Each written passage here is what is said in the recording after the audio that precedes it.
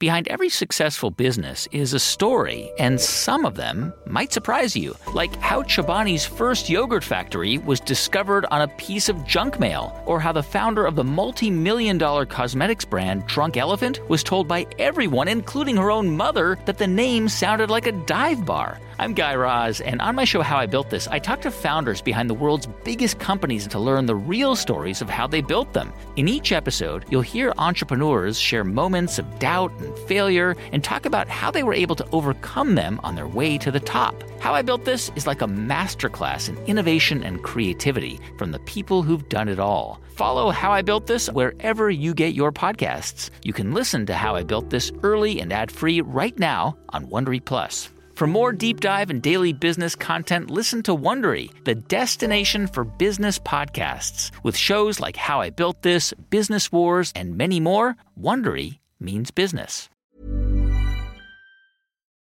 One thing that I appreciate is that you guys were always good sports about following me on my various health journeys. Oh my gosh. What about Camp David? Don't look don't roll your eyes. My friend, you've been looking so weary. You say you're fine, but I know you're not clearly. Why don't you breathe a little bit with me? I don't know what's going on, but I know when something's wrong. Ooh, why don't you put a little faith in me?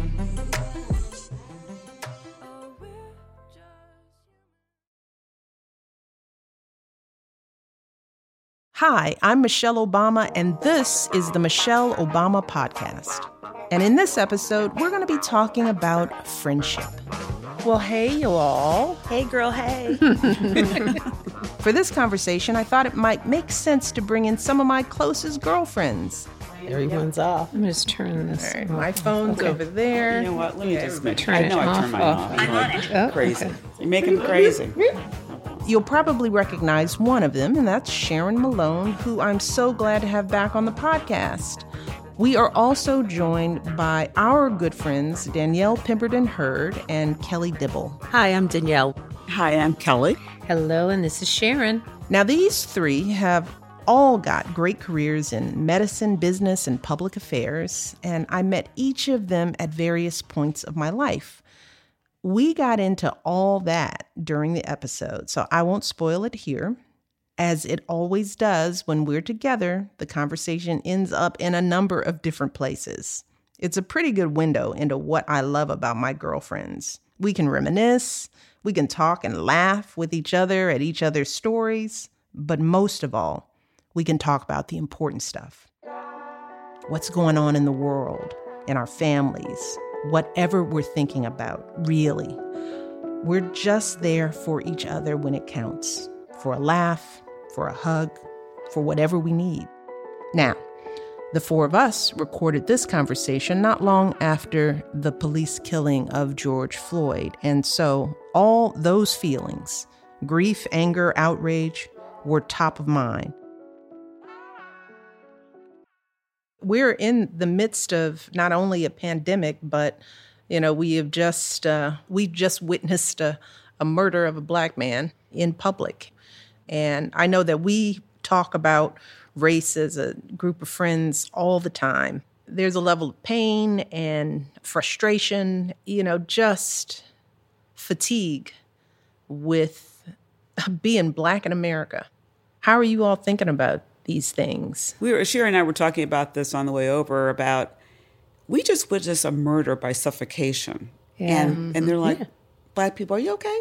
Right. Yeah. Keep doing what you're doing. Yeah. Right. And oh, by the way, continue working. And can you now draw up a diversity and inclusion plan? Yeah. And it's just like unreal. You kind of get tired of being the fixer. Mm-hmm. Everyone looks to you. I mean, you can relate to that. Everyone looks to you in the party to fix it. What is Michelle doing? What is she saying? What is she going to do? Can she fix it and bring people together? And people are looking to us in our respective roles to do the same thing.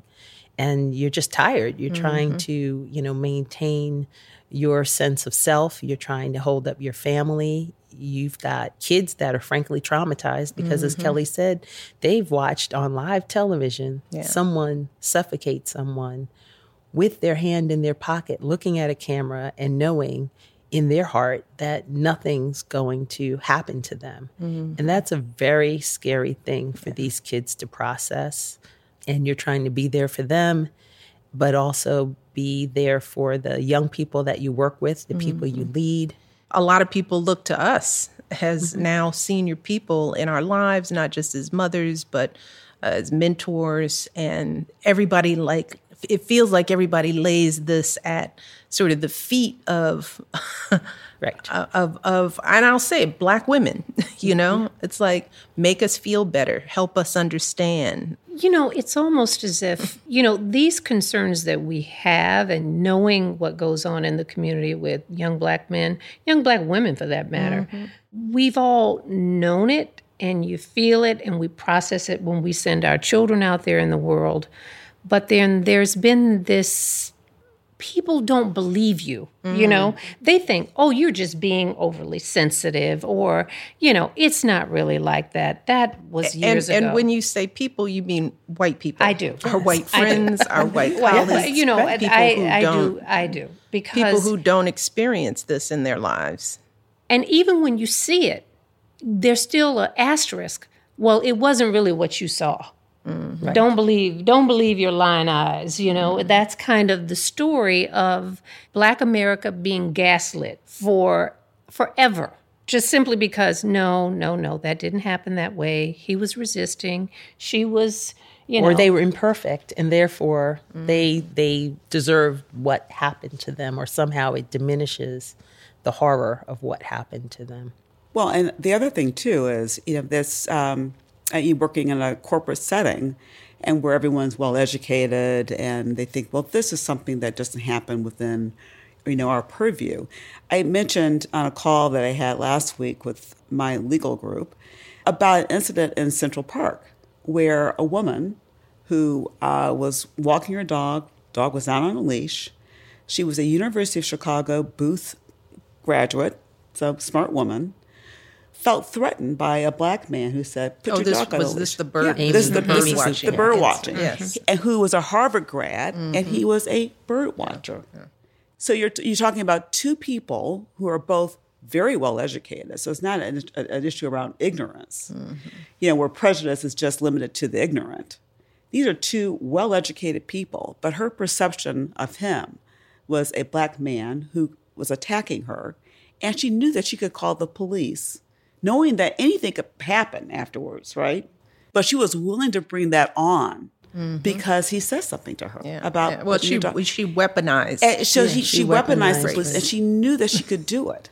So it's almost, we're going back to, I don't know. I mean, you can look at Emmett Till, you know, knowing that as soon as you call foul, right, with a Black man to introduce the police, anything can happen, even the worst. But it's not as dramatic as seeing a murder, but the fact that she knew that she could bring harm to him, and that the police wouldn't question her. That incident in Central Park, which infuriated all of us as we watched it, it was not unfamiliar. I mean, this is what the white community doesn't understand about being a person of color in this nation, is that there are daily slights, you know, in our workplaces where people talk over you or people don't even see you. I know, Denielle, you talked about being in meetings with people who can see you as a professional, but then you step out into the street and those same people don't even see you. Yeah, I've had it several times where I've presented to members of my team, people that I've worked with, peers, go downstairs in the elevator, go out to lunch, and they walk right by you on the street. You're standing in line next to them at Sweetgreen, and they look right through you. They assume they don't know you. They have no use for you, and yet you just help solve their legal problem or help make them some money or save them some money. But then when you're out in the world, you're just an invisible person. Denielle and I, when the girls were little, this is when I was First Lady. I am Michelle Obama, the First Lady of the United States. Of America. And we had just finished taking the girls to a soccer game. We were stopping to get ice cream. And I had told the Secret Service to stand back because we were trying to be normal, trying to go in. It was Haagen-Dazs, wasn't it? Exactly, Haagen-Dazs. And there was a line. And once again, when I'm just a Black woman, I notice that white people don't even see me. They're not even looking at me. So I'm standing there with two little Black girls, another Black female adult. They're in soccer uniforms. And a white woman cuts right in front of us to order. Like she didn't even see us. And the girl behind the counter almost took her order. And I had to stand up because I know Denielle was like, well, I'm not going to cause a scene with Michelle Obama. That's exactly right. I was like, I do not so want I the news stepped up story. and I said, excuse me. I was like, you don't see us four people standing right here. You just jumped in line. She didn't apologize. She never looked me in my eye. She didn't know it was me. All she saw was a Black person or a group of Black people, or maybe she didn't even see that because we were that invisible. I can tell you a number of stories like that when I've been completely incognito during the 8 years in the White House, walking the dogs on the canal. People will come up and pet my dogs, but will not look me in the eye. They don't know it's me. And it's you know, what white folks don't understand, it's like that is so telling of how white America views people who are not like them. You know, we don't exist. And when we do exist, we exist as a threat. And that's exhausting. You know, I live, you know, a rather diverse life, I think, you know, and I have white friends and I have my Black friends that I've known, but very few of my white friends have Black friends. Like I'm your only Black friend. And I said, that's interesting. It's always amazed me that we've lived in Washington, D.C. for as long as we have, and I've been here for 30 years. And my husband and I will go to a party and it'll be like, still just us. Just us, you know.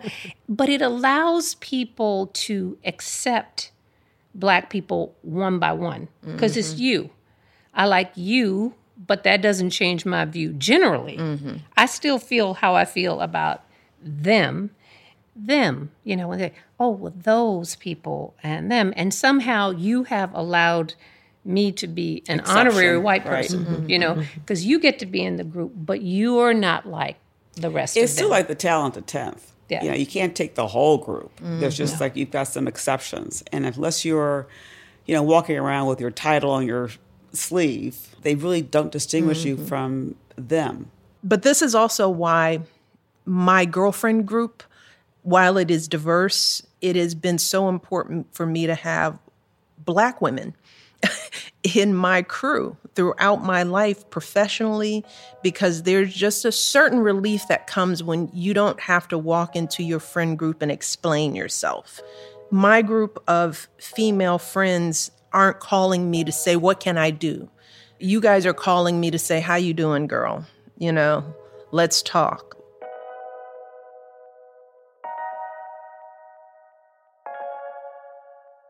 Let's roll back a bit and talk about how I met each of you, because each of you represents a different phase in my particular development.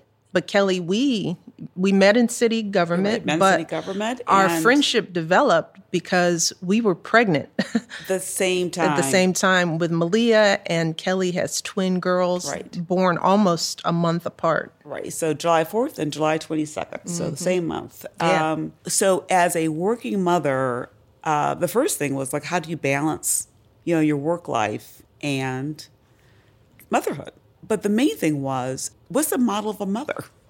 So part of it was getting the girls together for play days, because we knew moms did that. Our kids were 6 months years old, sitting on the floor, back to back, and oblivious of each other.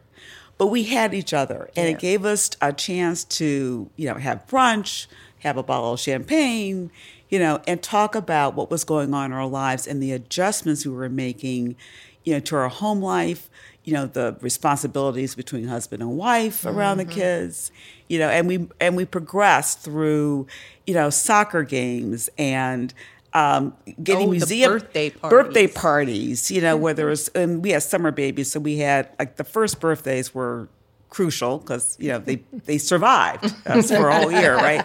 It was a big deal, and we it were was at. hot. You were still at the condo in Everett, so Yeah, we had the yeah. barbecue, obviously, for July 4th. That's when you learn, that when you have the first big, because we all went through this. Oh, we can organize this Oh, my birthday. It's God. just a birthday party in the house. And I remember Barack going, "We don't need to rent a facility. You No. know, it's like, why would we spend that money? Why don't we just do it ourselves?" Right. And then you're exhausted with food, and you got all these people and folding chairs. Oh my God. That's right. We did that, and we did Adam's Yeah, playground for the girls first. And I still have pictures where everyone it must have been 100 degrees that day, and people were just melting. That was the first and last at-home birthday. That was it. That's why Because Chuck you E. Cheese. realize when you have a kid's birthday party, Oh my God. you've got the parents. Right. So you've Yes. got to Yes. entertain And the you gotta feed children, them. Yeah. and the moms and the Oh my dads, and it's God. like, whoa, that wasn't quite what. But for God's sake, don't leave them. Okay, Right. please stay Whatever here and you watch do, your own stay child. here. I'll feed you.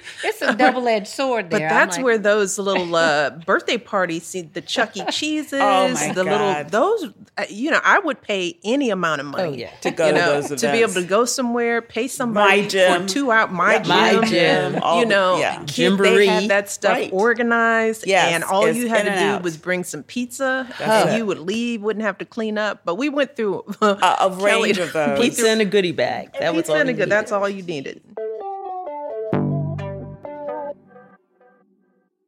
I always feel for these mothers, parents who try to do this stuff by themselves. Because let me tell you, our girlfriend group, when our kids were infants, all the way All the up way through through. teenagers, there was a group of mothers in Chicago, and we did everything together.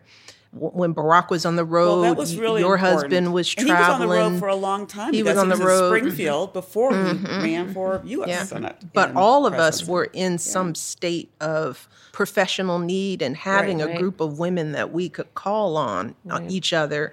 And just, it wasn't like we were leaving our kids, but just having another adult in the room for the day that you could go, is this working for you? Or just and also with the girls, I mean, they still feel a comfort level almost each just other. as a Yeah. family, as a cousin. You an know, extended- our girls see there's- themselves more as cousins Yeah. than they do. Well, I think all of our Yeah. our All kids. of our kids. Because Yeah. Danielle, you were one of my White House moms. I was the newbie. You I were was the the newbie. newbie. I had no prior history, and just sort of, we came together really over the girls, just by chance being in the same school, and then being assigned to the same basketball team. And I think the first time I really reached out to you was, the most important thing of a basketball game is snacks. And we were assigned randomly to be snack parents together. And I said, now, how do you serve snacks with the president and the first lady of the United States? How's the first lady make a Costco run? Right. And I literally sent, because again, in the early years, getting to you was through intermediaries. And I sent an email and said, hi, I'm a parent at the school. We've been assigned to snack day. And, as I would with any parent, let's divvy it up and figure out what we're going to do. And the person who worked for you at the time said, oh, my gosh, thank goodness. Thanks for reminding us. It would have been really embarrassing to show up to to show be up the without president and snacks. the first lady and not have snacks. no snacks. They would have talked about me like a dog. Yeah, they sure would have. You saved me. So I thought I was doing something. by And what going did you to- bring that day? I You thought brought- I was doing something. I Was went it to Trader nutritious? Joe's. It was. It was nutritious. I went to Trader Joe's and got those killer clementines, and yeah, I those was are very good. proud of myself. What did we bring? Well, you guys showed up with coolers marked, West Wing, President of the United States, brought in by armed men, and wheeled everything out. And you had a very diverse group of beverages, waters, Gatorades, all nice. high-end stuff. that the Everything. kids Just love. your So, choice. just your choice. What would you your like? choice. Well, see, back in the day, it wasn't like you said, I wasn't doing the Costco runs. Right. I would, go approach the White House chef, and then they wouldn't know how to just chill out, If I brought cookies, they were freshly baked White House cookies, individually wrapped with bows in packages. And you're kind of going, oh, this is kind of overboard. And even Sasha Malia would be like, why can't you just bring regular snacks? Why couldn't you just get some Chips Ahoy cookies and just bring them up? And it's like, I can't shop. Yeah. Well, and see, I was always the mom forgetting snack day. So I'd be at the soccer game, and I'm like, damn. I said, Eric, okay, could you hold here? I've got to run to the store and come back like, phew, yeah, I just got these. Yeah, I would so forget the snack. And and when you have three kids. Yeah. And it's like so many different directions people are going. And, and I just remember being a mom and feeling and having to work. And I used to just have moments of just feeling just woefully inadequate, because there would be the mom who'd come in with the decorated cupcakes and whatever. And I'm like, is it that day? Failing. Is it Christmas? Was I supposed to bring those? It's like, are you still playing soccer? It's still soccer season? Oh, no. More on the Michelle Obama podcast after the break.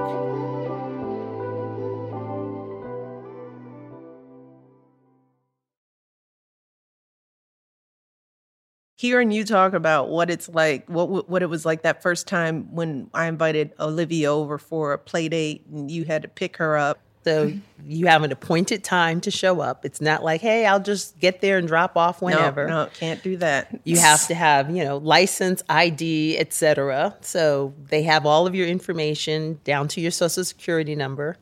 You pull into the gate. And then somebody's got to ask for that. I mean, that's the other thing. There are 3 or 4 exchanges of getting all of this information just to drop your child off for a play date. So we get there. I drop Olivia off. Again, you don't get out of the car. You just let your child out of the car. Well, you said you went and got your car washed. Oh, absolutely. I wasn't going to roll up to the White House in a dirty car.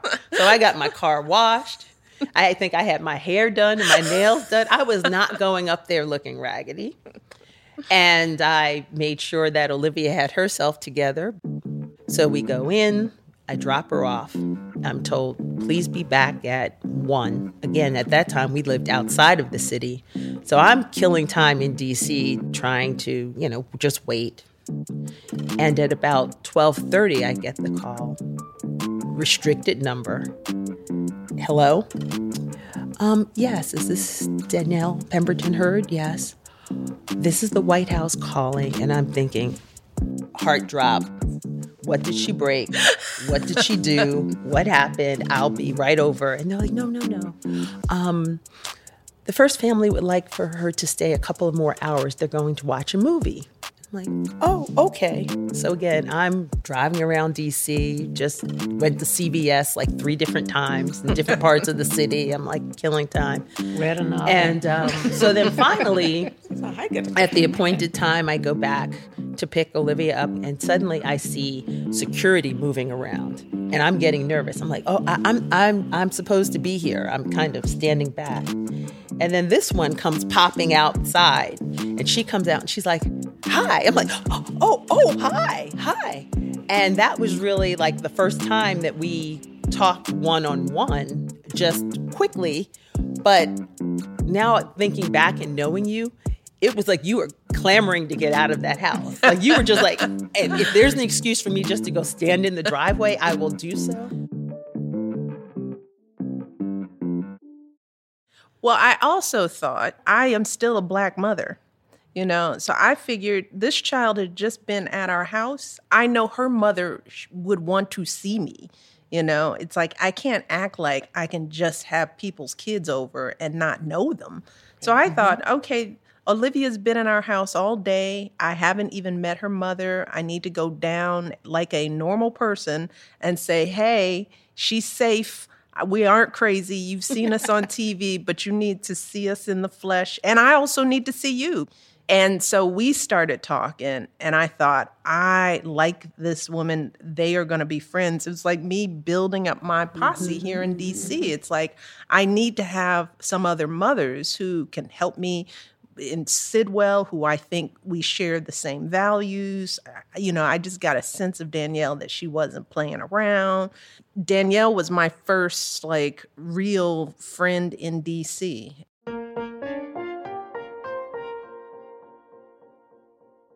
Sharon, while our families are very close, I didn't meet you in parenthood. Right. We met each other in the realm of this political beast that would become our lives. And we talk a lot about the first time we kind of connected across the table, where I was like, your reaction to the situation was the same as mine. This, again, was before the presidency, but Barack was a U.S. senator. And well, it was one of these, interminable D.C. dinners. And, it's like, and people are up and glad handing. And, and D.C. is a big, who are you and why do I need to know you kind of town, So we're there. I remember there was, we won't call any names, but there are just people and just looking at how people react. And you know how you look across the table and not a word was said. You look at someone's eye and you're like, okay. I got it. And it was like this instant understanding of the situation. I was like, oh, okay. Yeah, Sharon was as done with this event as I was. To put it, she's being kind. But I saw this look of doneness that, where everybody else seemed so excited to be there. And I was like, who is that woman that feels like me? I can see it in her face. I just want to know who she is. But but the first time we had really had a chance to have a real conversation was when you were here. You were first lady. You had moved here and you were staying at the Hay Adams. And I get this call and someone says, I'm whatever, and I'm from Mrs. Obama's staff. And I was like, what? She says, would you like to have lunch? And I was like, I think I can make that work. And we had lunch, and we had a lunch, which, 12 to 1. What time did we finish? Like at 3? Well, that's when, that was when we were in the midst of the transition. And I would have these lunches because I said, I just need to meet people. I need to understand Washington. And so my staff would block out these, okay, you have an hour meeting with this person, an hour meeting with that person. So initially it was an hour meeting that I usually be like, okay, this is over. Oh. But when Sharon and I sat down, it was just like, this is another me. Yeah. And because Sharon's husband was in my husband's administration, Eric Holder, let's just not beat around the bush. That's who your husband is. So you had been in this world for so much longer than I had been, and you were a professional in your own right. And that was something that I saw. I was like, okay, this is a woman who still has a career, who is raising kids, whose husband is a big deal, but she's an even bigger deal in her own right. That's what really drew me to you, is just your attitude about this. But you were unimpressed, but you cared deeply. It was that you were straddling that fence that I so often straddled as the wife of a politician in a world where women are just sort of accessories. Right. You were not an accessory. There's a lot about this life, and particularly being connected to people that are very visible, because you take it all on. You have your stuff that you're dealing with your family and your kids, and then you have to come home and try to figure out how to reconcile who your husband is with who this person you've just seen on TV, or who you've had these articles and people have said these really horrible and terrible things. And it's crushing. Both of our husbands had a different temperament for this. I mean, both of them, why they were good at what they did is that they didn't take a lot of that stuff on personally. Whereas you and I were left with all this emotional energy that you wouldn't want to put back on them because it wasn't fazing them. But we would But just being able to say out loud how hard it was, how hard this was to continue to try to find a space for yourself in this world when each of us was feeling wounded in a way that we couldn't talk about because we had to be strong. It's not just the fact that our husbands are in the public eye, but I find that in all of us. Just all of us have been sounding boards to each other, just dealing with marriage in general. Sometimes it just, when you think you were just done with your husband, right. Sometimes a good old conversation over pizza night or a glass of champagne brings you to a place of kind of, okay, this isn't so bad.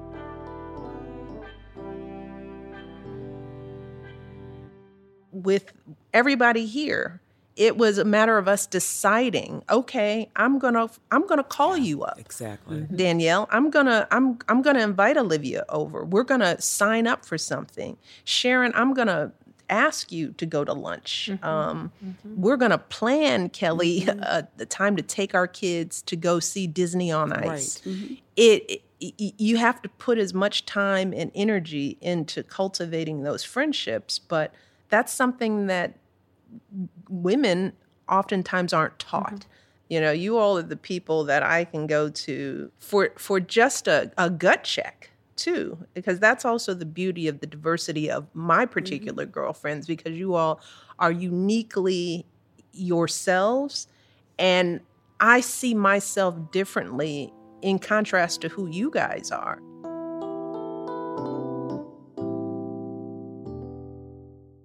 One thing that I appreciate is that you guys were always good sports about following me on my various health journeys. Oh my gosh. What about Camp David? Don't look like, don't roll your eyes. I mean, like, the Camp David. That's, look, what I called like a spa weekend. It's a spa weekend. Well, that because the first one, the nice little binder that we got from your staff did call it a spa weekend. And it started with, of course, meeting at the White House and then being driven up to Camp David, and where we first noticed that the traditional M&Ms and snacks that were in the cabins were no longer there. Well, after the first one, I had to put wine back on. That was thanks to Sharon. Okay, thank you. Sharon. Yes, thank you, Sharon. Because I missed the first one, and I remember when Mel sent me a thing and said, "Oh, but what? No alcohol." I said, "We're gonna have to add some wine back," and they're like, "Okay." I know for me, I was always thinking about, okay, how do I get outside? So finding something that would get me out. And so skiing wasn't something I knew I grew up with. Denielle, you skied way more than I did. I grew up, yeah. But I thought, well, when it gets cold outside and we can't go for walks or go on the Potomac, it's like, well, what are we going to do? So one year we went up to Camp David, and Liberty Mountain was really just a short drive from Camp David. And so we started there on that hill. The kids started learning there. I remember my agents, none of them could really ski. None that were on my detail. So everybody was taking these crash skiing courses before we went skiing. But then we put it on our radar screen for every winter. And we went to Vail, and then we started going to Aspen.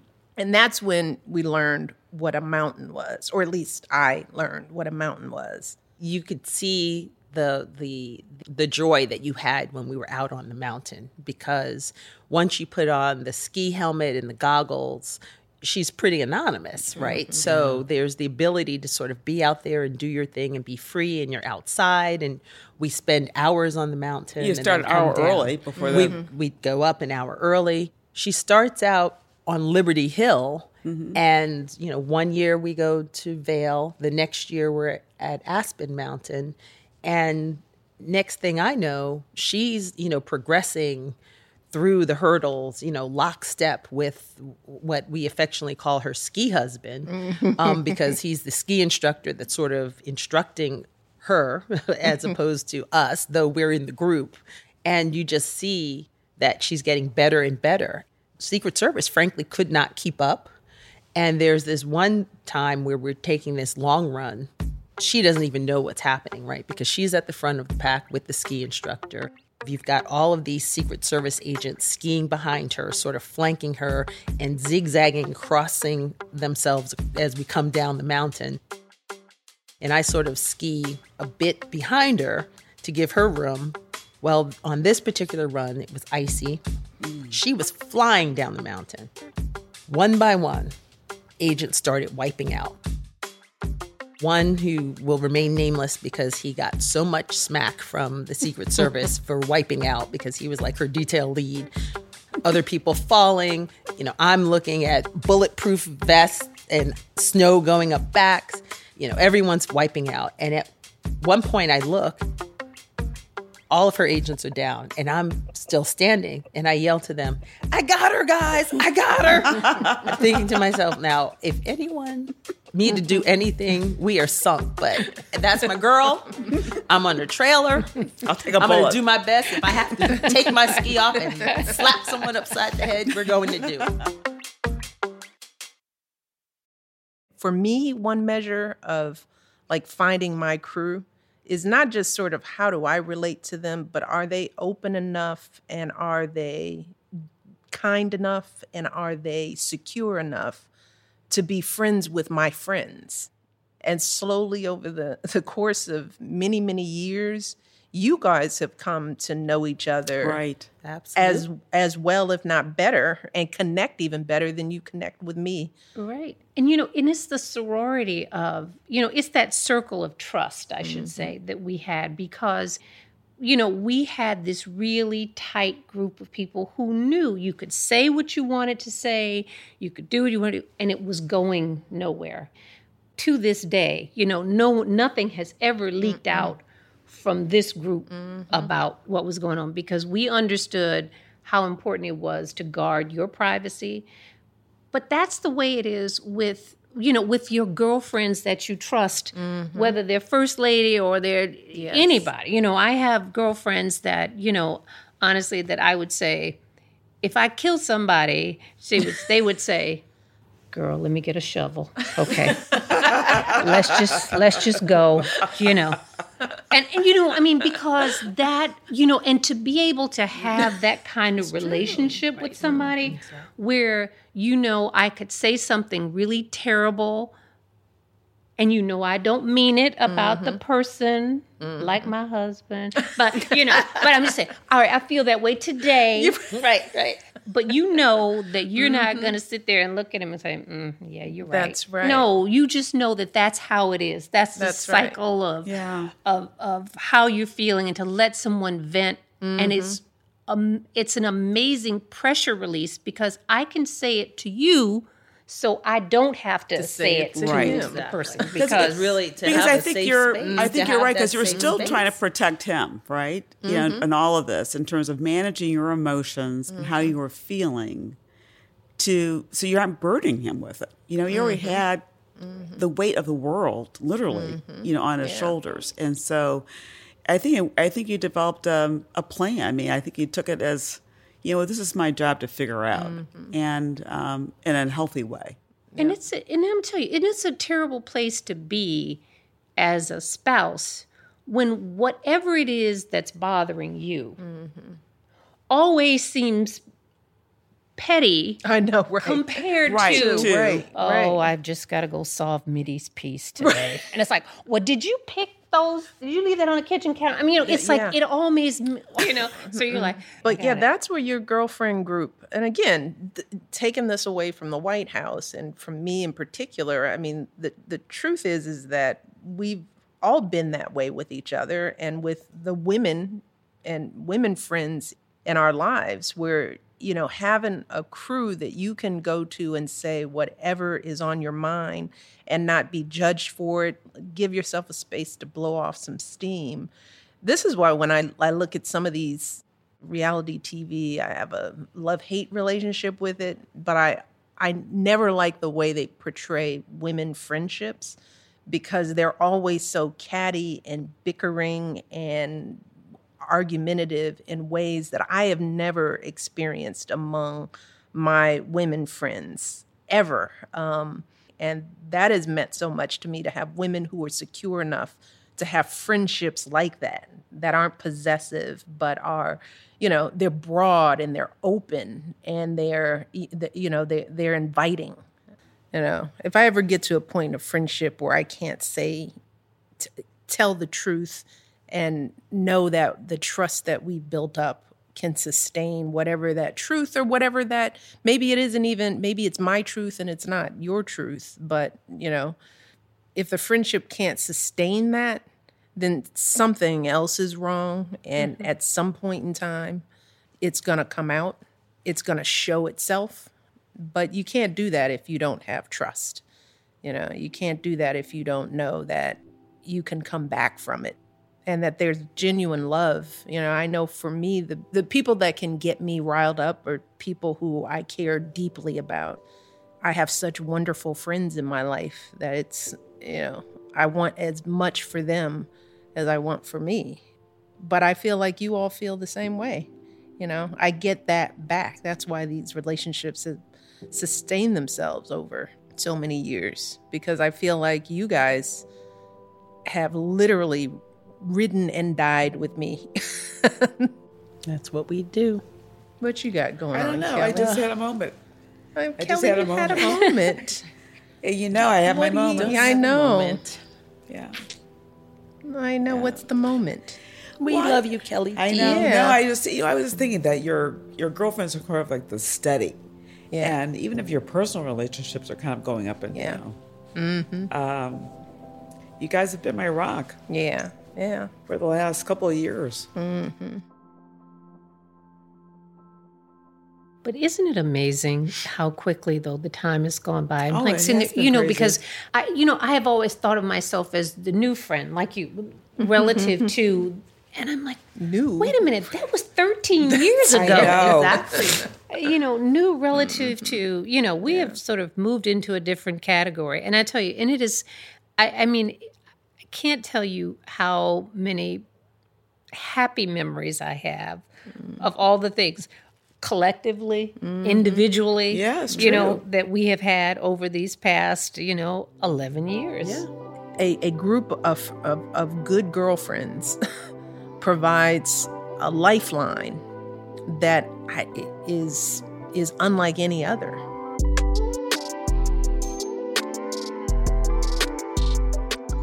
When we can lean on each other, when we can learn from each other and show up for one another no matter what we're going through, that is how we grow.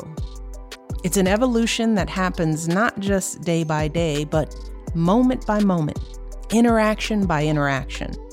All of these little sparks of connection that build on one another. And together, they compose the magic of a life. Doesn't have to be anything flashy. It doesn't need to involve flash bulbs and red carpets. But those sparks we have with the people in our lives keep pushing us forward, keep helping us evolve, and keep helping us become even more of who we are.